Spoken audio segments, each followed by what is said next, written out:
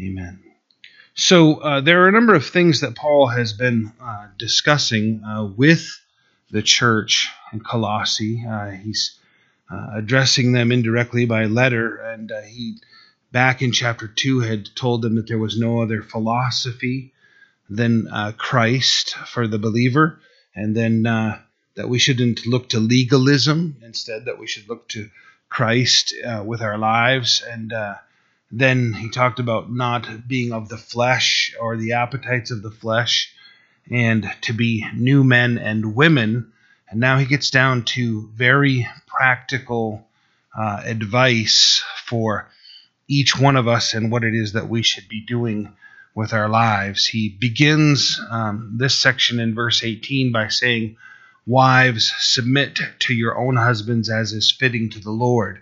Now, it's important to understand that God doesn't develop any form of sexism in his teachings or throughout the scripture. He previously tells husbands that we should be in submission as husband and wife to one another. So, the advice and guidance of a godly wife, I've often pointed back to Abraham, and when in sinfulness, his wife gave him advice to have relations with his handmaid Hagar, or her handmaid Hagar, and he listened to that. And then later, once the child is born to Abraham and Hagar, Ishmael, then the contention grows in the family, and his wife tells him that she needs to leave. So the summary for me is knowing as a godly man when to heed and when to lead.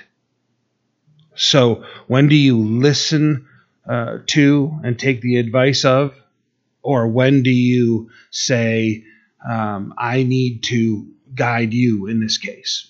That in the end, the husband needs to be the head of the household. There needs to be singularity of guidance. And this only works in a godly household. Outside those parameters, it's a free-for-all because everybody's living according to their flesh and their sin, and nobody, husband or wife, is a good leader consistently anyway. At that point. So, this is talking to the Christian home and how to conduct themselves. The husband needs to be the ultimate leadership in that setting. And within that, notice that he says, wives, submit to your own husbands. He doesn't say men are superior and women are inferior, and women should always be under and subject to men. The scripture doesn't teach that at all. All throughout the Word of God, we see women in positions of leadership, even leading in a governmental sense the nation of Israel. You have the example of Deborah, who was so powerful in her guidance and direction for the nation of Israel. God gives great examples.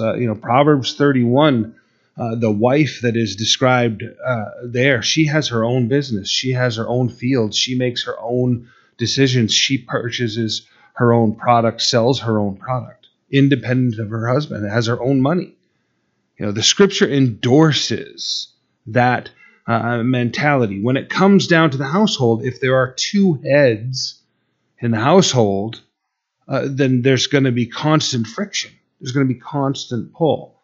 There needs to be the understanding between a husband and wife, the loving, mutual submission of understanding that says, okay, when the chips are down, the husband makes the call, and he is the one who guides the family. It should always be in a very loving way that is being portrayed, and that's how the scripture is delivering that to us. And of course, to reinforce that, Colossians 3, verse 19, husbands, love your wives, and do not be bitter toward them. And this is the most common reaction for husbands. The sinfulness from husbands, the most common reaction is bitterness. That when there is friction, if there is difficulty, then it seeds his heart, and if he doesn't capture that thought with a godliness and control it, then bitterness and resentment. Why? Because his natural role designed by God, if it's threatened, if he's not secure in Christ and capable of handling that, his sinful reaction will be bitterness. So husbands, love your wives and do not be bitter towards them.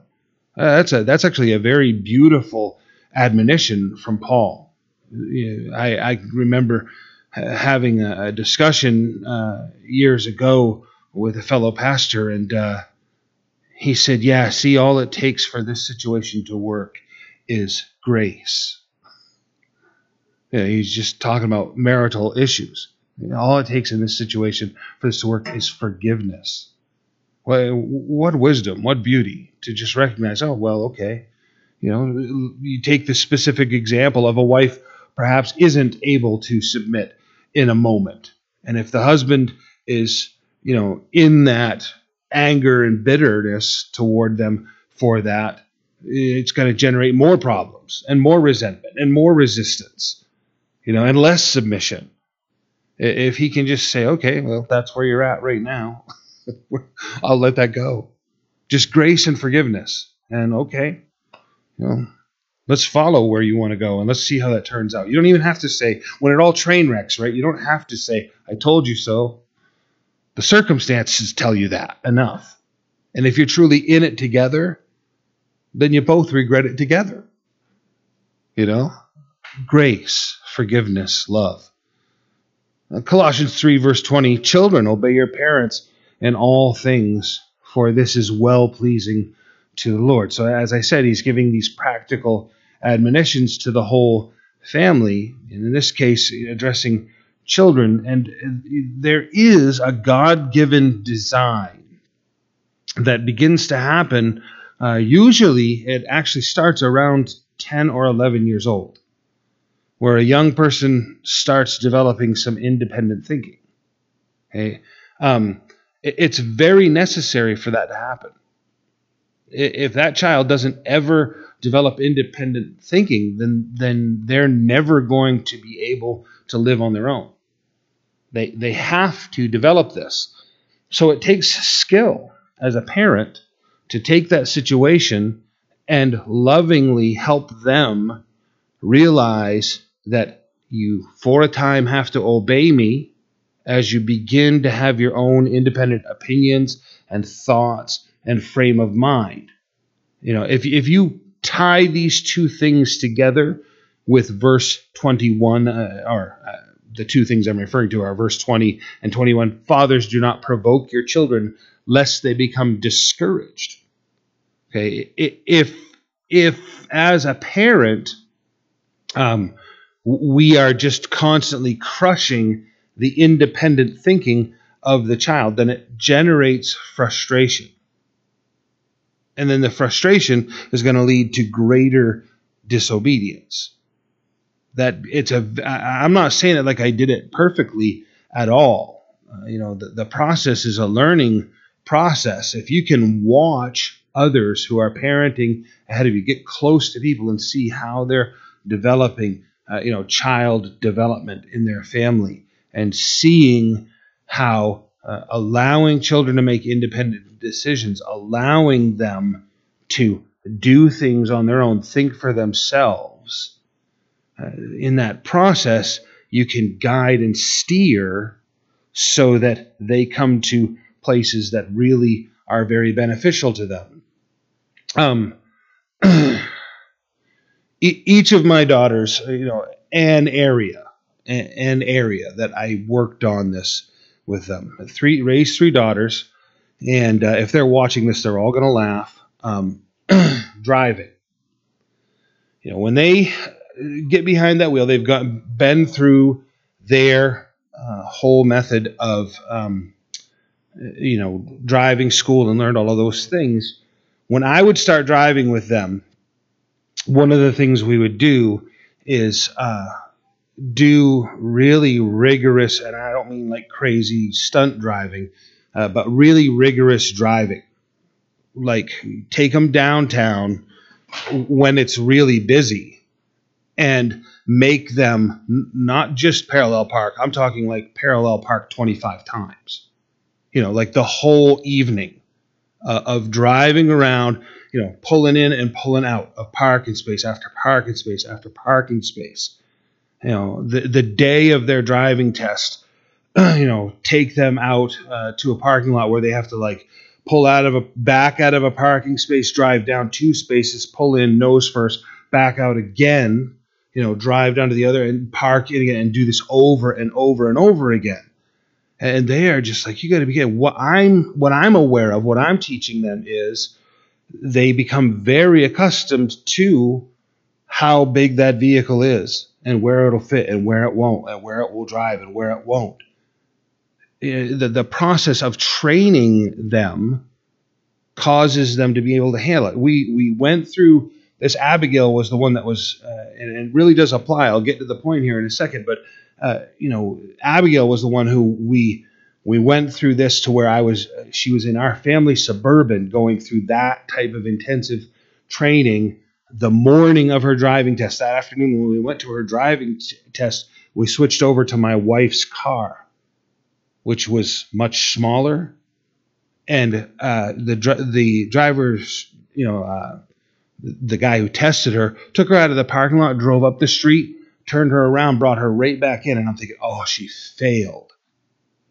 And guy gives her license. And he said what it was that when she pulled out and did her first occasion of parking, he recognized that she was completely confident at her driving and he didn't need to test any further. There is a way to guide a child, and I'm not saying that I did it well.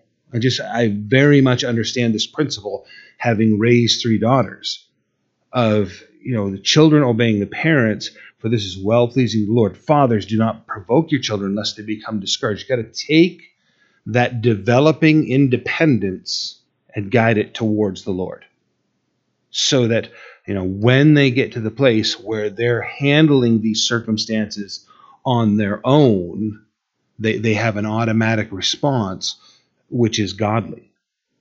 Without that, you're going to create very difficult circumstances for yourself. To dwell on verse 21 a little bit, there is a tendency of all of us, and I am totally guilty of this, of expecting my children to not fail in the same areas where I failed. Why would I think that they wouldn't? You know what I'm saying? I mean, we all go through this. Pray to God that they wouldn't. But when they start to have challenges, when they start to have struggles, to become overbearing isn't going to correct the circumstances. Saying what needs to be said, guiding where you can, lending the insight, lending the godliness. Of course, this all goes back to what the Lord is commanding the nation of Israel in Deuteronomy about raising up the child and teaching them the things of godliness at every opportunity. That in your coming in and you're going out on the doorpost of your house and binding it upon your arm, binding it upon your hand, that at every facet of life, the Word of God would be instructing them. If you don't have that in place, then when you get to where you're trying to, guide and lead them, then the whole circumstance is going to fail. Whenever, a child is faltering and struggling, our tendency often as parents is to become overbearing. View it through the lens of yourself and whether that type of insistence and pressure was helpful to you, and seek the Lord on how you might be able to give them instruction and insight without provoking the child to anger. The discouragement that comes from that. Many, the relationship has been destroyed through that type of aggravation. Now, when he says in verse 22, bond servants, it is that very specific idea of the servant who has been permanently attached to a particular master in a household. But it's more generally talking about employment, as far as being someone's servant. There was pay involved in this. Certainly, it was a different world and a different culture. The Roman system of slavery was very prominent, and now these Gentile believers in the Church of Colossae, many of them are servants to people that own them. And here Paul is giving them the advice as to how to behave. Our closest application today would be employees. So bond servants, obey in all things your masters, employees, and obey in all things your employers, according to the flesh, not with eye service as men pleasers. The idea of when they can see you, you're doing good things and doing proper things, but when they're gone or they can't see you, that you misbehave or don't continue with your good behavior. Don't do it, as though it's only for when they can see you. Not with eye service as men pleasers, but in sincerity of heart, fearing God. The motivation needs to be your relationship with the Lord. That how you're going to serve your employer is going to be with the idea that you're actually there serving God, not the employer. Your motivation comes from your relationship with the Lord. And that'll keep you from doing a lot of things that you shouldn't be doing. And in whatever you do, do it heartily as to the Lord and not to men, knowing that from the Lord you will receive the reward of the inheritance, for you serve the Lord Christ.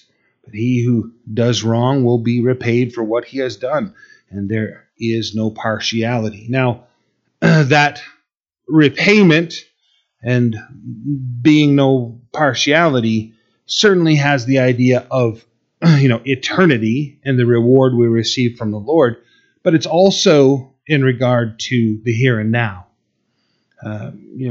God is the one who promotes us, the Scripture says. That promotion doesn't come from the east or the west or the south. It comes from the Lord. If we're going to be advanced in a job, if we're going to have the favor of our employer, it's going to be when the motivation of our heart is to serve the Lord in those circumstances, and the Lord will care for us. I think that this current health crisis has taught a lot of people that God is their provider, not their paycheck, not their employer, not things of this world.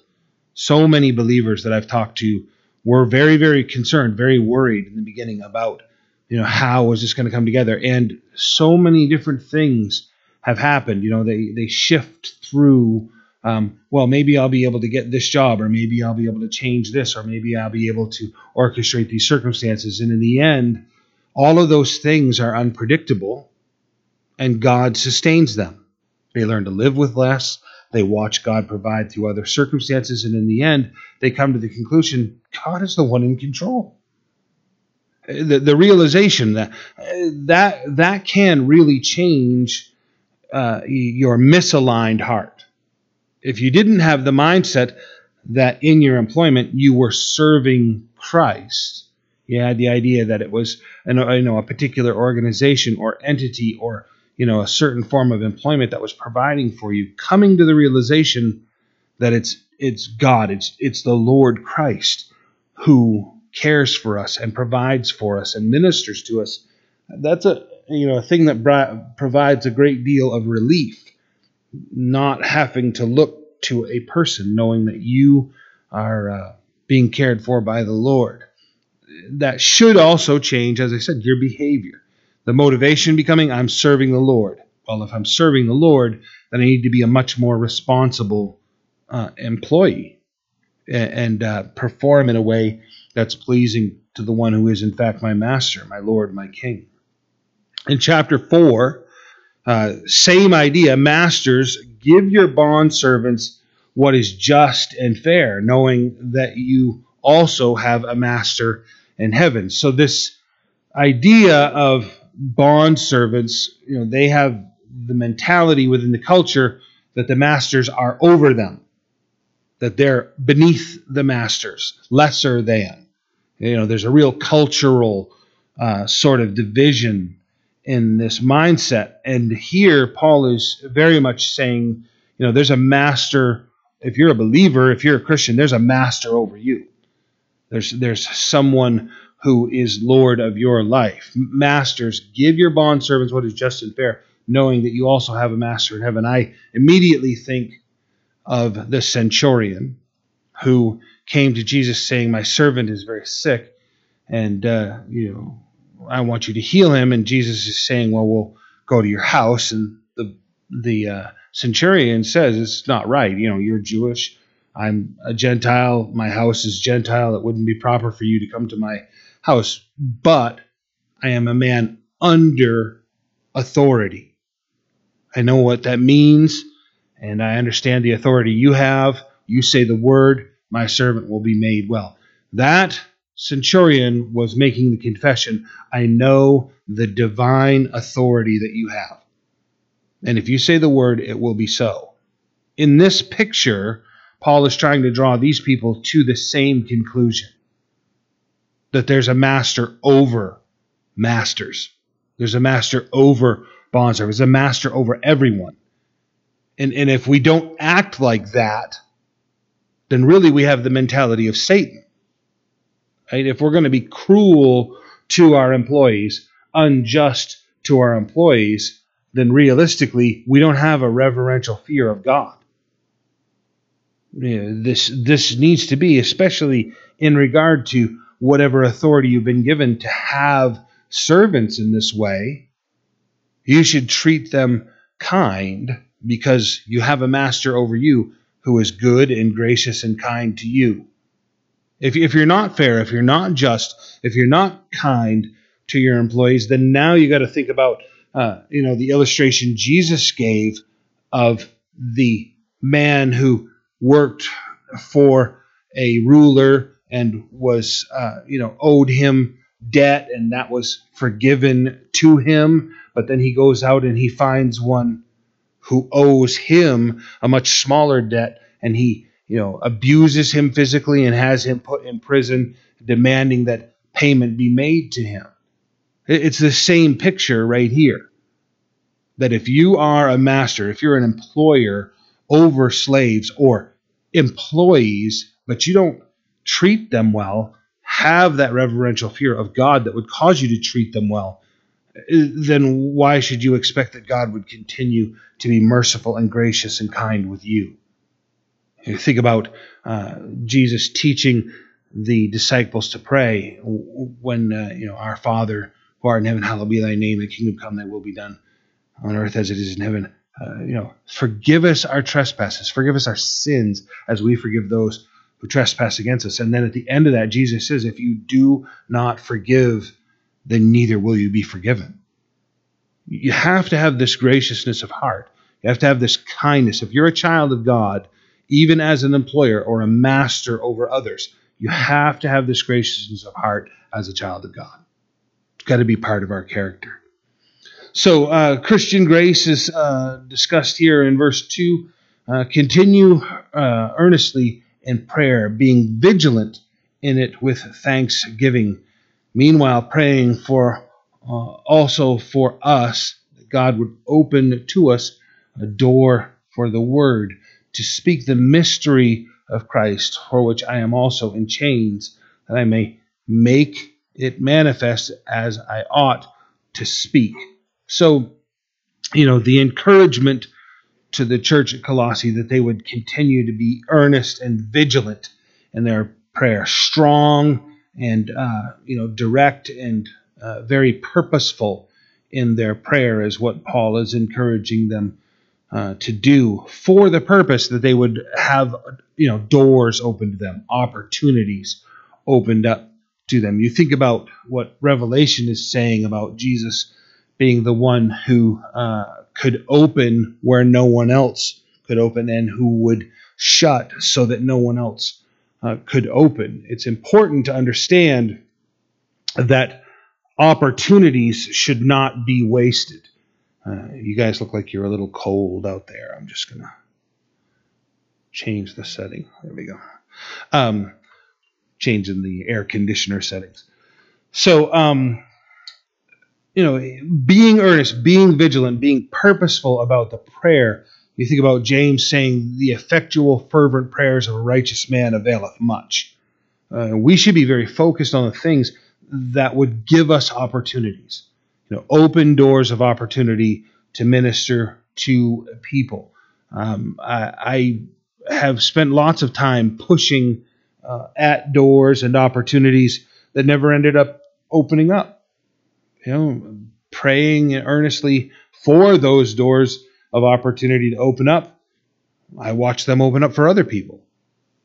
Okay, I don't really care who they open up for, just as long as people are being ministered to, areas are being reached, certain individuals have the gospel preached to them. Right now, I'm praying that the opportunity would be opened up again for us to be in to Hancock County Jail. We had great fruit there, ministering to people and sharing the gospel, and I run into former inmates all the time, and they have an embarrassed sort of interaction at first, but then loosen up right away, and they'll talk to me about their life, and they'll ask me to pray right on the street corners for them. That to me, that's an effective ministry. So that some hardened heathen criminal would in public say, will you pray for me? And they mean right now, knowing that I will pray for them right now. Doors are closed. Our governor just one more time signed the extension to keep everything shut. It's a tragic thing to me that we aren't able to be there. Pray with me for that opportunity, that we'd be able to get back into those places and to share the gospel. Now, this mystery he speaks of, I just want to clarify that every time I come across it, there's not some hidden message in the scripture that only certain people are aware of. In particular, the mystery of the gospel spoken of, that we are saved, number one, by grace. So that was a mystery to the people of the Jewish religion. They had the mindset that you were saved through the rituals and through the law and through the practice of all of those religious rites. The second portion of the mystery was in the same bracket, in that they did not understand that the Gentiles were going to be part of those who were being saved. So the mystery is that Christ would embrace the Gentiles and that salvation came through grace. Mystery is not something that's completely unknown. It's something that was not known previously, but is now perfectly made clear and understood. In verse 5, walk in wisdom towards those who are outside, redeeming the time, let your speech always be with grace, seasoned with salt, and that is not only the flavor rendering agent, but also the preserving agent of salt, the sodium that would keep things from decomposing. So the things that we speak of and the way that we speak should be seasoned with grace and also have that salt. Salt does have a sting, right? It doesn't always come easy. Salt in the wound, we often think of that as an insult, and that's not what was meant. The idea of, like rubbing salt in the wound. Rubbing salt in the wound will prevent infection until you can further clean and treat the wound. Salt is very beneficial. That's something in the day of modern antibiotics and antiseptics we've lost touch with. It wasn't even 50 years ago when salt was very commonly used as the only form of antiseptic. Household wounds and scrapes and scuffs, salt was what was used, and salt water. Until the turn of the century, and it's still done actually in a way, newborn children are always bathed in salt water. Wash off all of that filth. Wash off all of the blood. Wash off everything that would be dangerous to it, and leave on that child the protective barrier of salt. The scripture speaks of it. So we need to be people who have that softness, that love, that grace seasoned with salt. And in particular, towards those outside the church. How interesting is that? So much of the church is legalistic in condemning that, they only speak with fire and indignation towards those that are outside. The world is perishing. Jesus was always kind to the sinners. Who was he harsh with? The religious hypocrites, the ones that needed to be firmly corrected by his word. Let your speech always be with grace, seasoned with salt, that you may know how you ought to answer each one. If you're doing it carefully and graciously, you will have that understanding. Now, my Greek is terrible. I actually don't know any, but Tychicus, a beloved brother, a faithful minister and fellow servant in the Lord, will tell you all the news about me. So he's got these faithful ministers with him that he's going to reference to this church so that they can receive these people and the messages that they bring. I am sending him to you for this very purpose, that he may know your circumstances and comfort you. So he's going to find out what's going on with you and bring that message back to me, Paul is saying, but he's going to bring to you news of us, and you can receive the comfort as a result. With Onesimus, a faithful and beloved brother who is one of you, they will make known to you all things which are happening here. Philemon, you may remember in the book of Philemon, chapter 1, I'll just quote verse 10, I appeal to you for my son Onesimus, whom I have begotten while in my chains. So this runaway slave in the book of Philemon is being sent back to Philemon, that he would accept him back as a fellow believer. And there's a great study in Philemon regarding the uselessness of Onesimus and how he has become a useful one, which bears light on the definition of his name. So we'll look at that in Philemon. But here, this is, as best we can tell, the one and same Onesimus that's being referenced in the book of Philemon. Aristarchus, my fellow prisoner, greets you. Interesting to think about that. Someone who's there with Paul in chains as a believer says, greet the church also. Let them know that I'm also praying for them. My fellow prisoner greets you with Mark, the cousin of Barnabas, about whom you received instruction. If he comes to you, welcome him. Remember the great friction between Barnabas and Paul over Mark. And here we get the insight that Mark and Barnabas are related. And that is why Barnabas was being so gracious with Mark. Paul and Barnabas and Mark had sent out on a missionary adventure, and in the midst of it, Mark quit and just left them. Someone that they were depending upon very heavily for everything that they were doing just shows up one day and basically without notice says, I'm going home. And as a result, when they were headed out again, Barnabas wants to take Mark, and Paul says, absolutely not. We're not going to do that. We're not going to subject our ministry to the failings of Mark. And Paul and Barnabas divided over that. Paul went one direction, Barnabas went another, and carried out their ministries. Now, years later, you see Mark being recommended to the church at Colossae, and then later we're going to hear Paul say, send Mark to me. It's good that he minister to me. Now, very often people will say, well, look how much Paul has grown.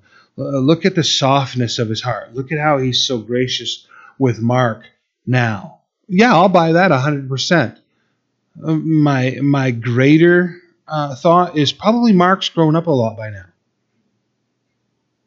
Probably Mark is a very dependable minister by now. Probably Paul can see Mark's not going to quit on you. He's been tried. He's been tested. He's had other opportunities and has not failed. He failed miserably when he was out with Barnabas and myself. He left us in a very bad place, and I wasn't going to subject our ministry to that again.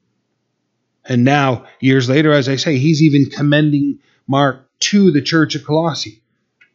I am not convinced that this is all just Paul was very harsh and difficult and didn't like Mark, and now he's gotten over himself and grown up, and it just allows Mark to be part of the ministry. I agree that probably a lot of that has gone on in Paul's heart, without question. But I can also guarantee you that given the gravity of the ministry these guys are involved in, right? Paul is going to lose his life over this ministry. You don't want a young man who's falling away continuously engaged in a ministry that could cost him his life. He needs to be solid, and my suspicion is that he's become very solid to the point that now Paul is recommending him. And Jesus, who is called Justus, it is perhaps thought that Jesus was a very common name, that we know. The name being Yeshua's salvation, Yahweh's salvation, Yeshua, Jesus. It was a very common name in Israel at this time. Much like we see with the name Judas, they made sure that people knew which Judas they were talking about. Judas Iscariot, or another Judas. They would clarify which Judas they were talking about. Here, they're making sure we know which Jesus we're talking about. It was a common name. Jesus, who is called Justus. These are my fellow workers for the kingdom of God, and who are of the circumcision. They have proved to be a comfort to me. So while they're Jews and part of the circumcision, they are also very much of the same mentality regarding grace and all of Paul's doctrine. He's clarifying for the Jews and the Gentiles that are going to receive these people into the church at Colossae, that while these men are Jewish and while they are of the circumcision, they're of the same doctrine and belief as me. So you shouldn't be worried about accepting them into your midst, even though they are of the circumcision. So again, he's lending credentials to them. Epaphras, who is one of you, so they know who Epaphras is, a bondservant of Christ, greets you, always laboring fervently for you in prayers, that you may stand perfect and complete in all the will of God. That's always a nice thing when you become aware of someone who's praying for you. When someone lets you know that you're on their prayer list and they pray for you continuously, that's a huge blessing. For I bear him witness that he has great zeal for you and those who are in Laodicea. He very much is, mindful of those in Hierapolis. So Colossae, Laodicea, Hierapolis. Luke, the beloved physician, and Demas greet you. Again, all names that they would have known. Greet the brethren who are in Laodicea and Nymphas and the church that is in his house. Again, I need to clarify that the church did meet as a corporate body. What's happening at this point is the persecution is growing so severe that now the church is going underground. And so house churches have begun to be developed. I just want to caution us against those small groups that want to act like it's improper to have corporate church meetings, the collective body of Christ in the way that we do. House churches were very common, but they met at the temple as an entire body continuously, being taught by the apostles, and they had large corporate gatherings of the church. It was once the persecution began and the church had to start being stealthful and secret and hiding their worship that the house churches became more and more prominent. Verse 16, now when this epistle is read among you, see that it is also read in the churches of the Laodiceans, and that you likewise read the epistle from Laodicea. Boy, it'll be nice when we get our hands on that. And say to that guy, Archie, take heed to the ministry which you have received in the Lord, that you may fulfill it. Pay attention to the work the Lord has given you to do. What is your ministry? Those of you sitting here this evening in this Bible study, or listening, online at a later date, and make sure that you fulfill the ministries that the Lord has given you. Don't neglect them. This salutation by my own hand, Paul, he actually put his signature there. Remember my chains. Grace be with you. Amen. So Paul closes the letter in his own hand there, the Church of Colossae. Very, very encouraging letter. Starting with the mindset that, Paul is saying, didn't really know you guys, haven't really met you, but we've heard of your faith. What a wonderful thing to have a church that is the result of another church's ministry.